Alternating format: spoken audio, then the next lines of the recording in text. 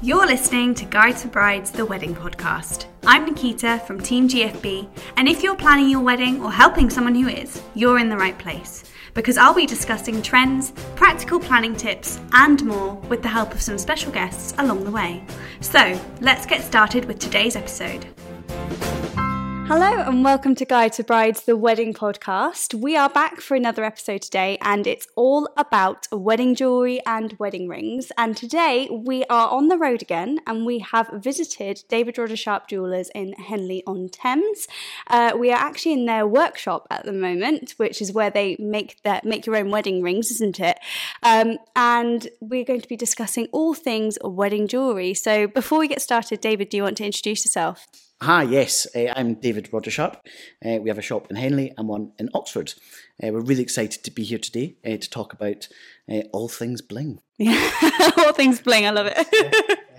And I think we've got some lab-grown diamonds to talk about as well, yes, which is really exciting. We do. It's going to be a really interesting episode because I think this is one of the things that either you get engaged and you don't pick the ring and you go together to pick the ring, or it's something that you discuss afterwards because you want to have a ring that matches your engagement ring. And then also there's even more wedding jewellery, isn't there? Yeah, and you know what's interesting is there's been a huge change in the way people buy engagement rings. So you're right, for decades, the man came in, a bit nervous, didn't really know what he was looking for, quite intimidated. But now we're seeing more and more couples coming in together because, you know, he wants to make sure that she gets the perfect ring, and I think sometimes the woman wants to make sure that she gets the perfect ring. Well, when I remember before I got engaged, I was sort of like dropping hints to my partner of exactly what I wanted for my engagement ring. Well, it used to be hints, now it's yes, darling, this is the one we're buying. Yes, this is the one we're buying. And do you find that they sort of go in together before they get engaged, or do you think it's they kind of had a discussion, they know it's going to happen? But yeah, it's a real bit of both. I think we see the couples coming in together. She picks the ring, but she doesn't want to be there when he pays for it. Right. So he sometimes comes back later. But actually more and more now that they're getting engaged with, you know, a ring pool or a Haribo suite, or they just have the words and then they come in together. And actually it's quite nice when they come in together because you get to celebrate with both of them that moment and help them find the perfect ring. Yeah, which is really special, isn't it? Because it's you know, that Haribo ring is a really sweet way to propose as well, isn't it? Excuse the pun. So, can you tell us a little bit more about finding? Let's go right to the beginning. Finding that perfect engagement ring. So, what kind of things do we need to consider? Well, I think now, the most important thing is things like what metal, which I think we're going to talk a bit about later. Yeah. But depending on what the person does, we might recommend a certain metal for them. Sometimes it's about, some people just simply want bling, and some people want to keep it quite traditional. So it's really about asking all the right questions. So we'll ask customers questions like, you know, what do you do for a living? What kind of, you know, jewellery do you normally wear? Because if someone normally wears yellow gold, the chances are they're going to go for a yellow gold engagement ring. So really it's about getting to know the customer first. We always sort of say, you know, story first and then product second. Right. Because once you get to know your customer and the products that they already love and have already invested in, gives you a bit more of an idea of where you're going to take that next. And actually what we're finding more and more now is that clients are turning away from traditional diamonds and they're going for coloured gemstones, or at the moment we're seeing a lot of people really interested in lab-grown diamonds. So I'm not sure, are you familiar with lab-grown? Yes, I've got one. Oh, fabulous. Yes. Yeah. So the lab-grown diamonds are definitely picking up in popularity. I am actually seeing them a lot on TikTok and sort of social media like that at the moment. Oh my God, there's a big hype. It's huge. Yeah. I mean, it's interesting because most traditional jewellers are terrified of them because they simply don't understand them. And there's so much misinformation out there about lab-grown diamonds as well. So tell us a bit more about a lab-grown diamond versus a natural diamond. I mean, I guess the main thing to understand is that both of them are diamonds, 100% diamonds. There's no difference optically, illusionally. You know, they're both made fundamentally of 4 carbon atoms in a tetrahedral, you know, shape, and then layered. They're both diamonds. There's no difference. The only difference really is how they've come about. So natural diamonds are mined from the ground, and lab-grown diamonds are grown in a lab. But they both are chemically, optically the exact same thing. There's a lot of pros for both, I guess. Natural diamonds, there's the wonder of it coming out of the the Coming earth out of the and the earth, ground, yeah. all those kind of things. But actually, I think more now what we're seeing is people are they're a lot more interested and invested in the suffering of other people in the world. And I think that's where we're seeing, and the whole ethical side of things as well. People are more aware of what's going on with the planet. So we're definitely seeing a big uptick in people asking for lab-grown diamonds because they understand that there's no human suffering. They're completely conflict-free. The resources, the natural resources that they use to mine diamonds is astronomical. For 1 carat diamond, they use 156 gallons of water. Wow. As where for lab-grown, it's about 8. Right, so it's much less resources needed to grow a lab-grown diamond. Yeah, and it's amazing how it's done. The science behind it's incredible. I mean, they basically use a diamond, so a seed. So it's a bit like putting a seed in a plant pot and watching it grow. They put a seed in this special chamber, and then they add gases and plasma, and they heat it to 6,000 degrees. So that's the same temperature as the sun. Right. And then they add, the gases create pressure inside the chamber, and it's the equivalent of you balancing a jumbo jet on your pinky. That's how much pressure. Yeah. Okay. Yeah. Wow. So they're effectively just recreating what happens in the Earth's mantle in a chamber. They come out, they grow like a rock. I think a lot of people actually think that they're like cubic zirconia, and they're just made in that shape like a diamond, and they're not. They have the same. When it grows like a rough rock, and then it has to go away and be cut the same as a natural diamond. But I think it's grown, not mined, and we're seeing a lot of people now. And the best part is they're so much more accessible. Yes, and that I think was a big thing for my partner, because he said he looked at both options, and he said that actually he wanted to get a certain size and not less than that. And so when he was looking for things, he was like, well, actually, I can't afford the mined diamond in that size. I'd have to significantly it wasn't like talking 0.1 carat. It was quite a significant drop in the size of the diamond that he could get. So he wanted to get a lab grown because it actually meant I could have a bigger diamond than he was initially thinking. So that's you're right. It's for a lot of clients, the first thing we ask is, how much do they know about diamonds? And then how much do they want to know? Because actually some people just care that it sparkles. Yeah. And they don't want to know all the other bits and bobs. But, to give you an example of equivalence in cost, a 1 carat natural diamond will cost around about £8,000. Okay. A lab-grown diamond is probably about 3,000 to 3,500. Right, so it's a significantly reduced cost. And do you think that's because there's less resources needed to sort of actually get hold of the diamond? Yeah, I think at the moment there's a lot of things in the market that are keeping the prices quite low, and I think there's a lot of people trying to get onto the market and grow them. Some of the big players in the diamond industry are terrified of it because they don't want to see their investments devalue. So there's a lot of information about these things having no resale value, not being the same, being fake diamonds. We hear all this language is being used, and most of it's incorrect. But it's just because people don't understand them. So the prices are really, I think, where natural diamonds probably should be. People think. I mean, I've got a question for you. How many carats of diamonds do you think were mined last year? Because they're rare, remember. Yeah. I don't know, a couple of thousand? 146 million. Wow. So when we talk about rareability, I mean, how rare are they really? 146 million. So, I think diamonds are, I love diamonds. I always have. I think they are amazing to think that something has been in the ground for 2 billion years before it ends up on your finger. I mean, that is incredible. Yeah.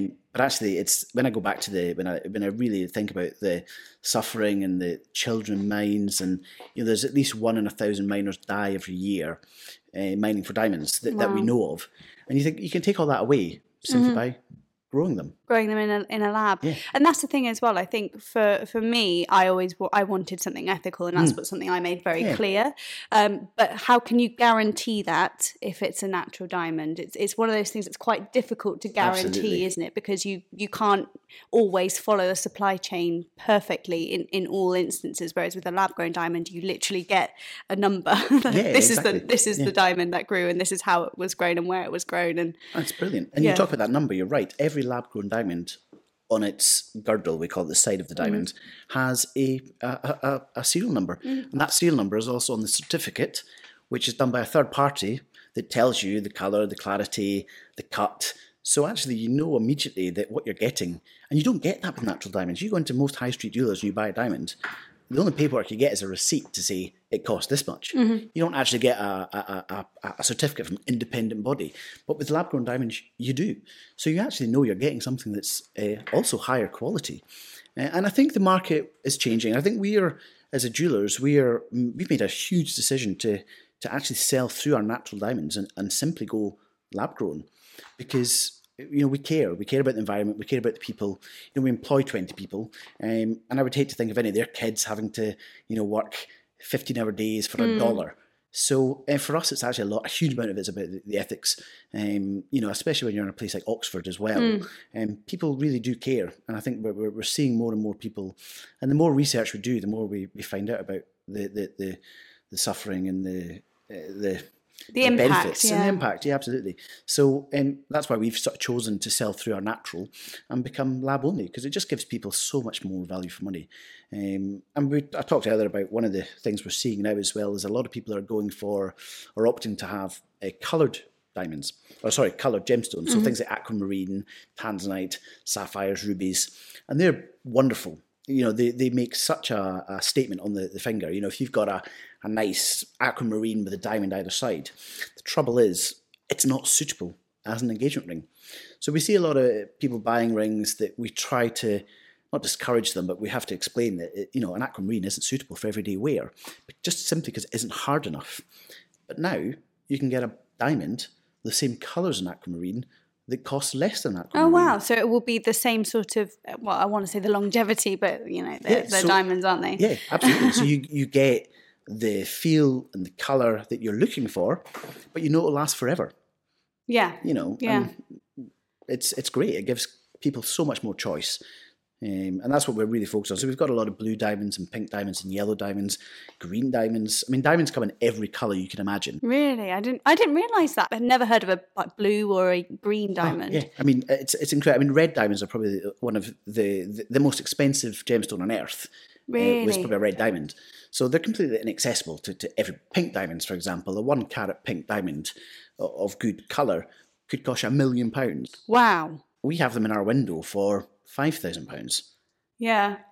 But it's a significant difference there then. Huge difference. When it comes to coloured diamonds, the difference is incredible. But you just get something of beauty.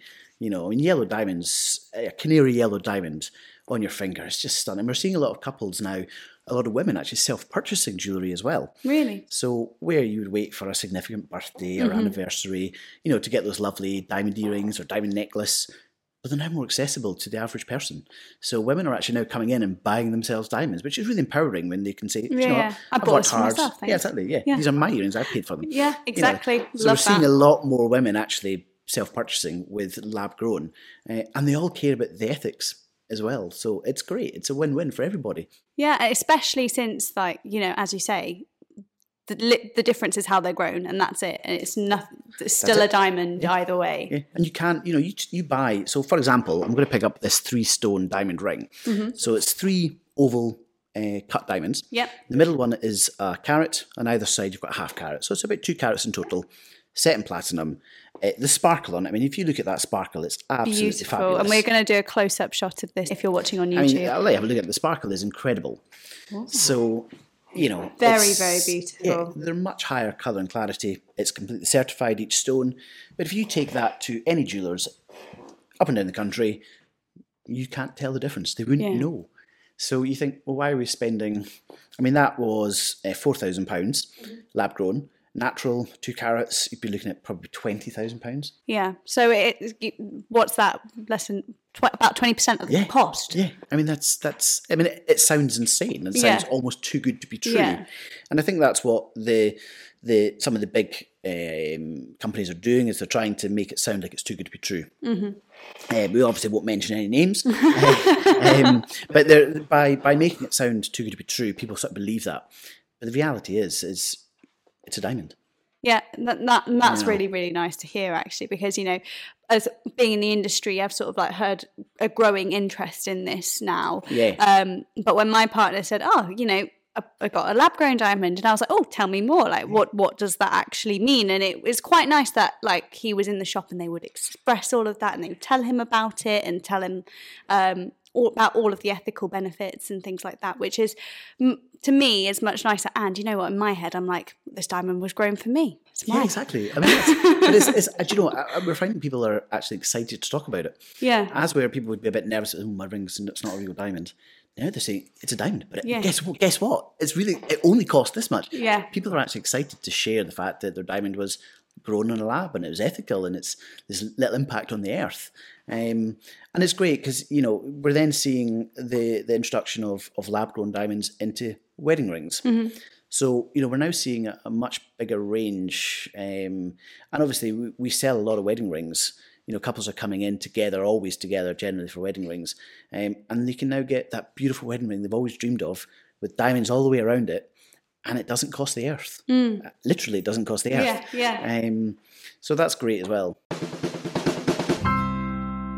Yeah, and speaking of wedding rings, I think that leads us nicely into sort of how do you even know where to start when you choose a wedding ring? My God, you're right. It's frightening because there's so much choice as well. Yeah. And there's so much confusion around wedding rings because you've got, if you look at the wedding rings in this tray just here, you've got a traditional court, soft court, flat court, premium court, D shape. What does that mean to you? Honestly, nothing. Exactly. So, and that's where it always comes down to trusting the experts. Yes, absolutely. So people buy wedding rings online, and then they come to us because it doesn't fit, or they're not, they don't like the shape of it, because it is so bamboozling, just the sheer amount of finishes and things like that. So we always recommend people go into a jeweler that they trust. So often it might be the jeweler that they've bought their engagement ring from. Mm-hmm. We recommend, starting there actually, because you've already got a rapport with them and a relationship with them. But not everyone wants to go back to the initial jewelers they went to. So it's about going to somebody who again, really understands the importance of finding the perfect ring for you. And your ring should really complement your engagement ring. Yes. A question we get asked a lot is, should our rings match? No. It's your wedding ring. Wear what you want to wear. And that's exactly it. So I'm getting, my partner and I are going to make our own wedding rings, which I know fantastic. You do as well. So we're going to talk about that in a second. Yeah. So we're going to make our own wedding rings. My cousin is a silversmith and she's worked with white gold before, so she's going to help us with our rings. And it was a case of actually just going in and trying stuff on and figuring out the shape that we wanted because, court, flat court, soft court, D shape, means nothing to me. Exactly. Whatever looks nicest is probably more important and feels the best on my hand. So, when you go in and try on wedding rings, what should you be looking for? I mean, I think the first thing is to make sure you're comfortable. Mm-hmm. So we don't recommend, as silly as it sounds, the clothing you wear can actually be quite important. Mm-hmm. If you go into a jeweler's and you're all hot and bothered and you've got gloves on, your hands are a little bit puffed up, you can sometimes feel a little bit uncomfortable trying on rings. So make sure you go in comfortable. We normally recommend going in as a couple. Mm-hmm. It is amazing how many times we have women coming in or men coming in and they're buying for both, but they're not quite sure of the size. So we recommend coming in together. And try things on. It's amazing how people come in saying, I know what I want, and then they leave with something completely different.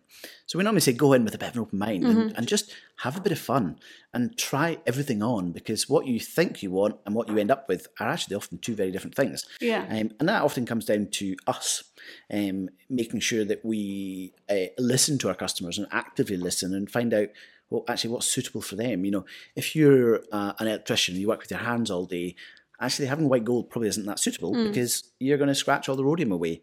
Having something that's brushed might not be suitable because the brush will come away. So it's often about knowing.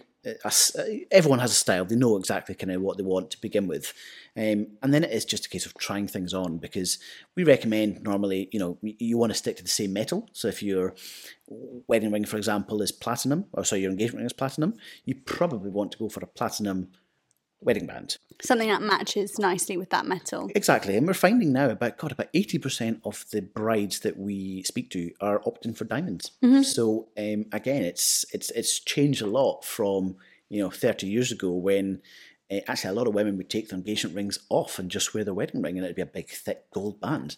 People don't want that anymore. They want something that just makes them smile, and they can enjoy wearing. And that's the thing as well, isn't it? When you want to feel like it's something that you can wear every day. So if you do work with your hands a lot, you probably need something stronger than white gold, and that's quite an important aspect, really. Yeah, absolutely. And also, it's things, there's so much to understand when it comes to buying your wedding rings that it can be quite confusing. And we hear a lot of things. For example, if you've got a 9-carat wedding ring, engagement ring, you must have a 9-carat wedding ring because they have to be the same carat. Well, that's not necessarily true. And it goes the reverse. If you've got an 18-carat engagement ring, you don't necessarily need to have an 18-carat gold wedding ring. It often comes down to the age of the ring, and the alloys that have been used. So by going to an expert, you'll get the right information. It's a great sales technique. You must have this ring, which is 3 times the price because your engagement ring is 18-carat gold. When the reality is maybe they can't actually quite afford 18-carat gold, and 9-carat would suit them. Metal is measured on something called the Vickers scale, which actually measures the hardness. So there is a science behind it as well. So the Vickers scale measures the hardness of the metals. And what they do is they now create a recipe. So, mad recipe. But the gold is 18-carat gold is made up of 75% gold, and the rest is made up of other metals, which we call alloys. And what they do now is they can mix the alloys to make the metals the same hardness. So actually you can wear a 9-carat with an 18-carat without it damaging or wearing each other away. There are benefits of 18-karat gold. It has less silver in it, so it won't tarnish as much. But the actual hardness should be the same. And that's why I think going to a trusted jeweller who knows what they're talking about, you'll get the best advice, and it might actually save you a few pounds as well. So, talking about making your own wedding rings then, this is something that me and my partner are doing.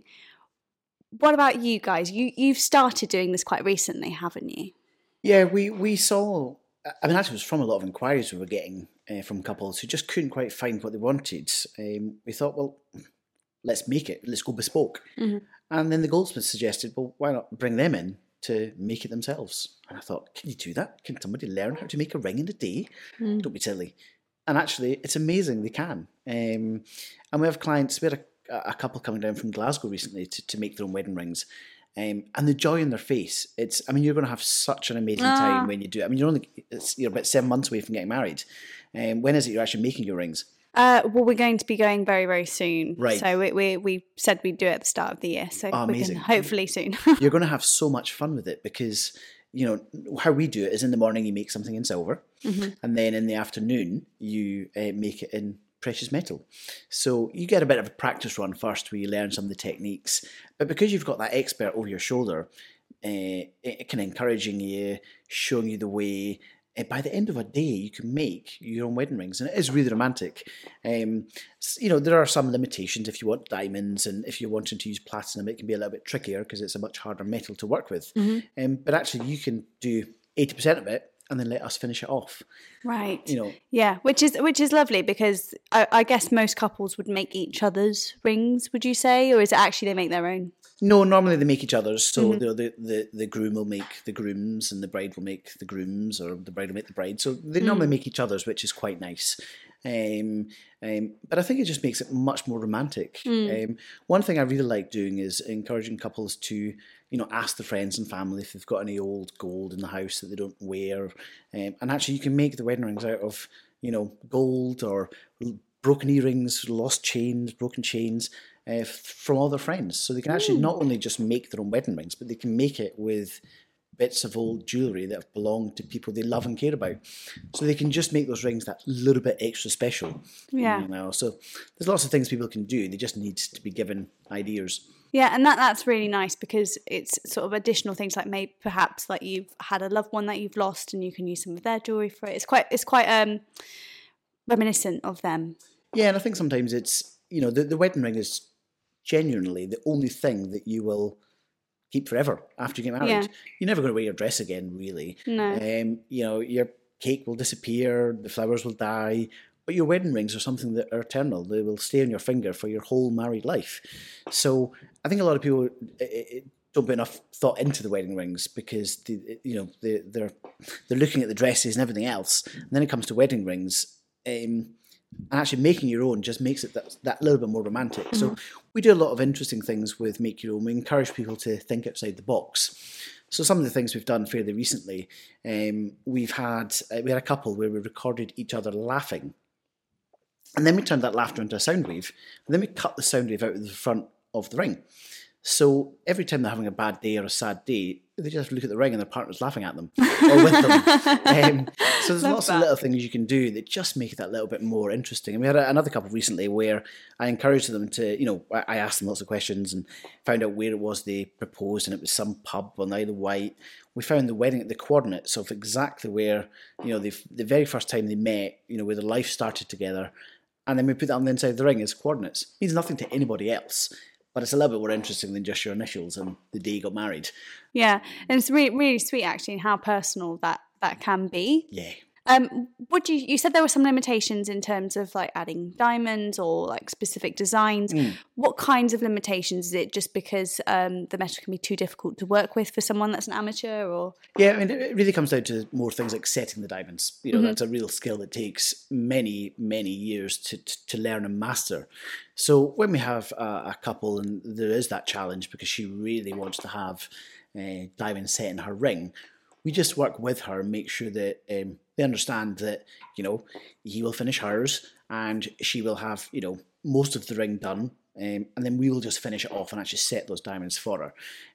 But actually just being involved with it is nice. But we've taken it one step further because we also do invite groups down. So for example, if you and your 6 bridesmaids and best man want to come down, you can actually come down and make a little bit of jewellery for your bridesmaids. Some cufflinks. Oh, that's nice. That's a really nice idea. So you can just take that a little bit further. But actually it's a really nice, fun day because, you know, you're in the workshop with people you know, love, and you get to make each other, you know, a little wedding charm or something. So rather than just giving them something that you've bought off a shelf, you actually get to make that little thing. You know, you can bring the mother of the bride down, all these kind of things, and you can just make something. So we've tried to make it more, I think, you know, retail has changed a lot, and it's now much more about experience. And people want to have a nice experience because they remember that, and that's what they share.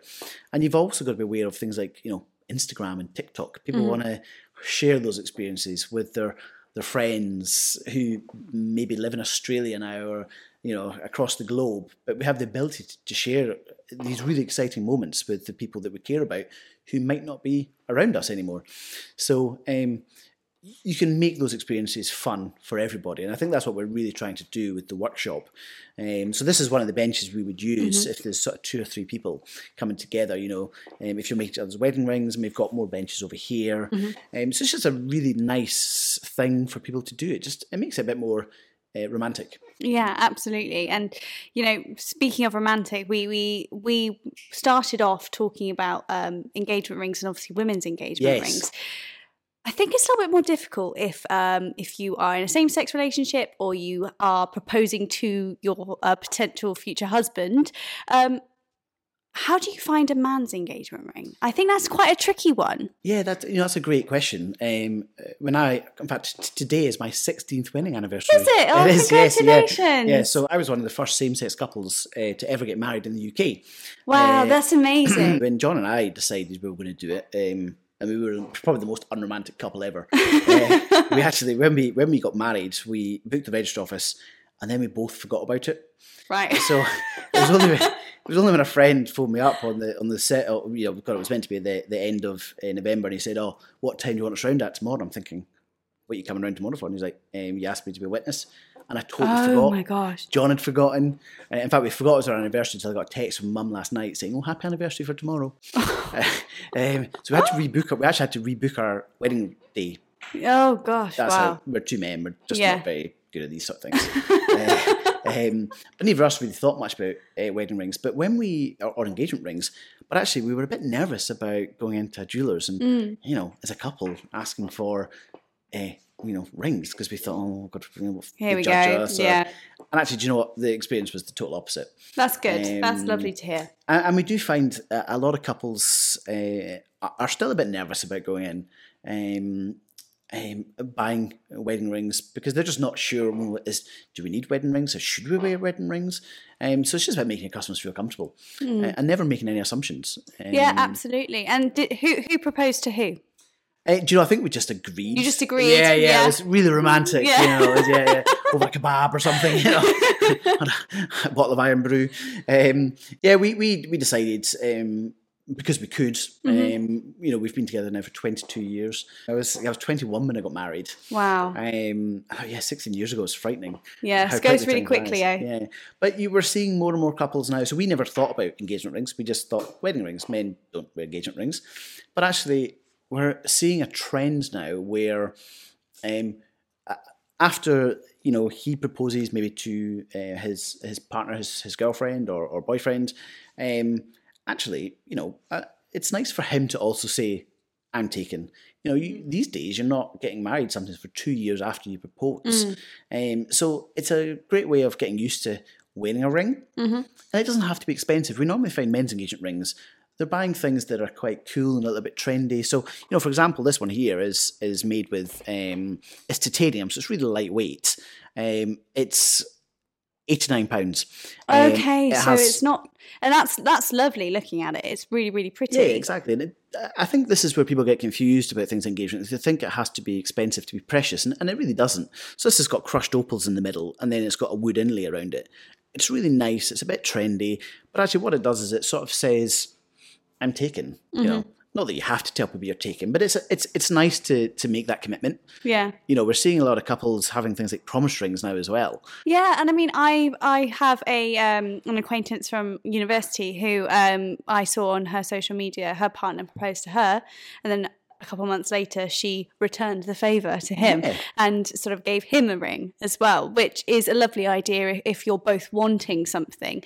My partner said to me that one of his colleagues proposed to his girlfriend recently, and he's decided that actually he wants to wear a ring as well. So it's something that's a bit of a mutual decision. As you say, getting used to wearing one. Yeah, exactly. I mean, it is one of those things that a lot of men, they get married, they wear a wedding ring and it feels alien to them. It's often the very first piece of jewellery a man will ever wear. Yeah, I didn't think of it that way. Will be a wedding ring. So if you've never worn a ring before, it takes a bit of time to get used to it sometimes. So by actually doing it, a few years before, by the time you get to your wedding, it's just a different ring you're putting on. Exactly, yeah, exactly. But you don't want to take it off because you're used to it now.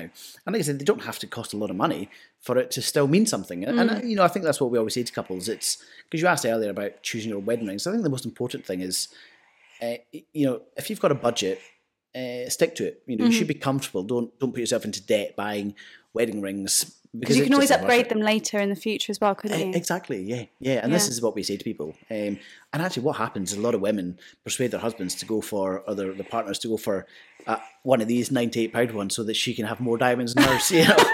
So, yeah, very clever.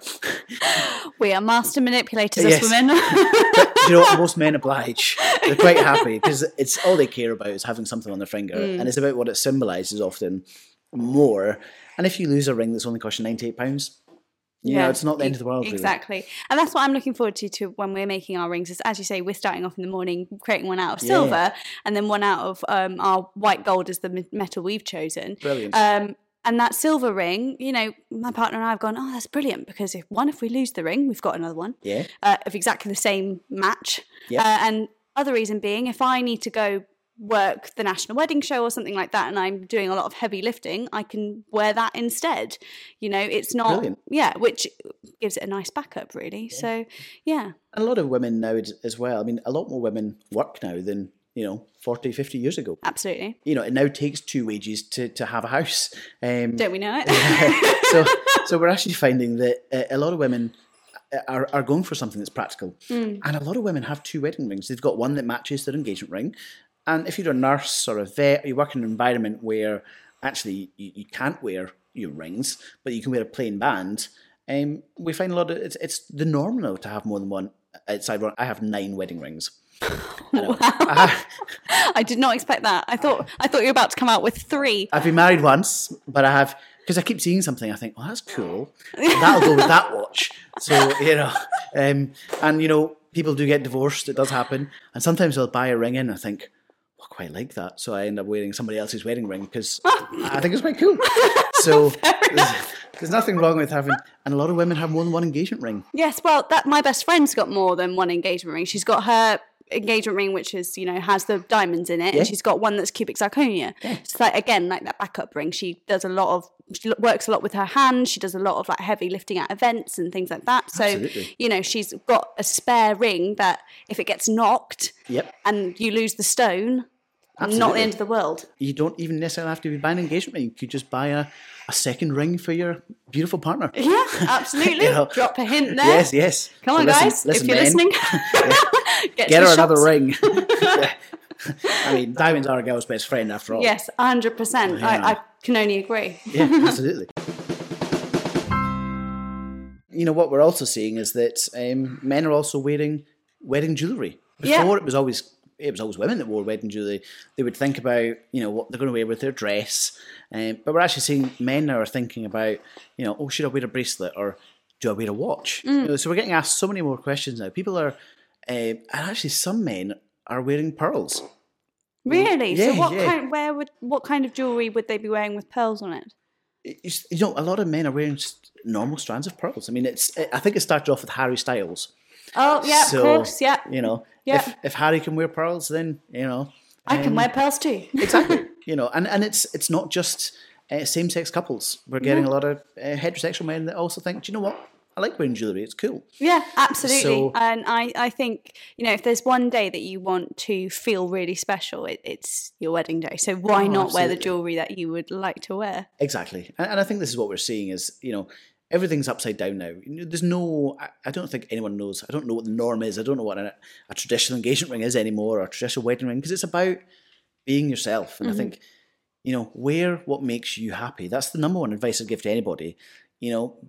It's your style. You're the one that has to wear it. If you want to rock pearls or you want to rock a crazy big snake ring like I'm wearing today, then just do it. It's you and your partner. The day should be about you, and wedding jewellery is as much a part, it can be just as special, because often you'll find the wedding jewellery is often bought by, sometimes it's a wedding gift, or it's bought by the mother of the bride will often buy something. Pearls are your very classic traditional wedding jewellery, but now we're seeing women wearing diamond necklaces, and because of lab-grown diamonds, you can buy a really accessible diamond necklace that is wow. If you want to wear a tiara, you rock a tiara. Absolutely.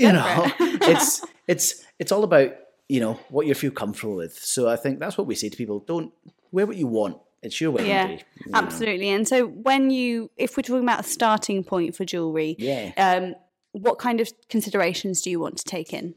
I think that it often comes down to simply your outfit. What are you wearing for your wedding? Do you have a low neckline? Do you need to wear something like a bit of a choker, pearls? Do you feel more comfortable? A lot of women don't wear much jewelry at all. They just wear a nice bracelet. A lot of people will take into something blue or something borrowed, something old, and they'll actually use the jewelry to kind of tie those things into it. Well, that's exactly what I'm doing. Yeah. Like my granny was gifted a pearl bracelet by my grandpa, who passed away last year now. Right. And so I'm wearing that pearl bracelet, and my partner's nan, who again also she passed away back in 2021, I think. I'm wearing her earrings, which were pearl earrings. So those kinds of things can add like a really nice personal touch, can't they? Well, and the sort of memory side to it too. People who are not with you anymore are still kind of with you in spirit. Yeah. And what I love is the idea that, if you go on to have a daughter and she says to get married, she could wear that pearl bracelet, and you can create a family tradition. Yes. And we see that more and more, actually. People wearing the wedding jewelry that their mother wore, that their grandmother wore. And that's that thing that just makes it that little bit more special. So, when it comes to jewellery, again, pearls don't have to cost the earth. No. You can get simulated pearls that cost £20 that are no just one's as going to beautiful. know the difference. And it should just simply be about, like I said earlier, wear something that you love wearing. You generally find most brides or grooms will seek permission from their friends or their family. Oh, what do you think of this? So it can be a really fun experience shopping with, a bridesmaid or a best man to find the cufflinks that you're going to wear. So we normally just recommend making fun of it. Trying things on with your wedding dress, seeing what you think looks best. But these days, people wear all sorts of things, from gold serpent spine necklaces to pearls to nothing. Yeah, and that's the thing. It's got to reflect your personality and reflect you, doesn't it? Yeah. And actually, we had a lovely couple recently, and she had picked up some broken glass from the beach.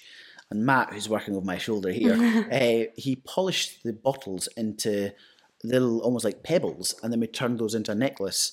And then she gifted that to her girlfriend, and that's what she wore on her wedding day. So wow, that's so nice. Actually, it's something different that people, something that's lying around on a beach turned into a piece of jewellery that means the world to her. Yeah, all it cost was a bit of labour from Matt, who polished them, made them look amazing. But it meant so much more to that couple than just buying something. So again, we normally recommend having a little look on Instagram, TikTok, Pinterest. That's the one I was trying to think of. Still don't understand Pinterest, by the way. But brides seem to have Pinterest boards everywhere. But it's great. There's so many exciting things that you can get inspired by just by using the internet. So, come into the shop, have a glass of champagne, and just try things on. Bring your friends and just have a bit of fun. And make a day of it. Absolutely. Perfect. Yeah. Thank you so much, David, for joining me today on the podcast. We've learned so much about lab-grown diamonds, jewellery, wedding rings. Really, really appreciate your time. So thank you so much. It's been an absolute pleasure. Thank you so much for having me. Great. And it's been great to talk about diamonds and all things bling. All things bling. If you'd like to learn more about David Roger Sharp Jewellers, we'll be linking both of their shops in the show notes below. And we will see you next time on the Wedding Podcast. Thanks for listening to this episode of Guides for Brides, the Wedding Podcast. Head over to guidesforbrides.co.uk to continue your wedding planning, and don't forget to like, follow and subscribe on our social media channels @Guides for Brides.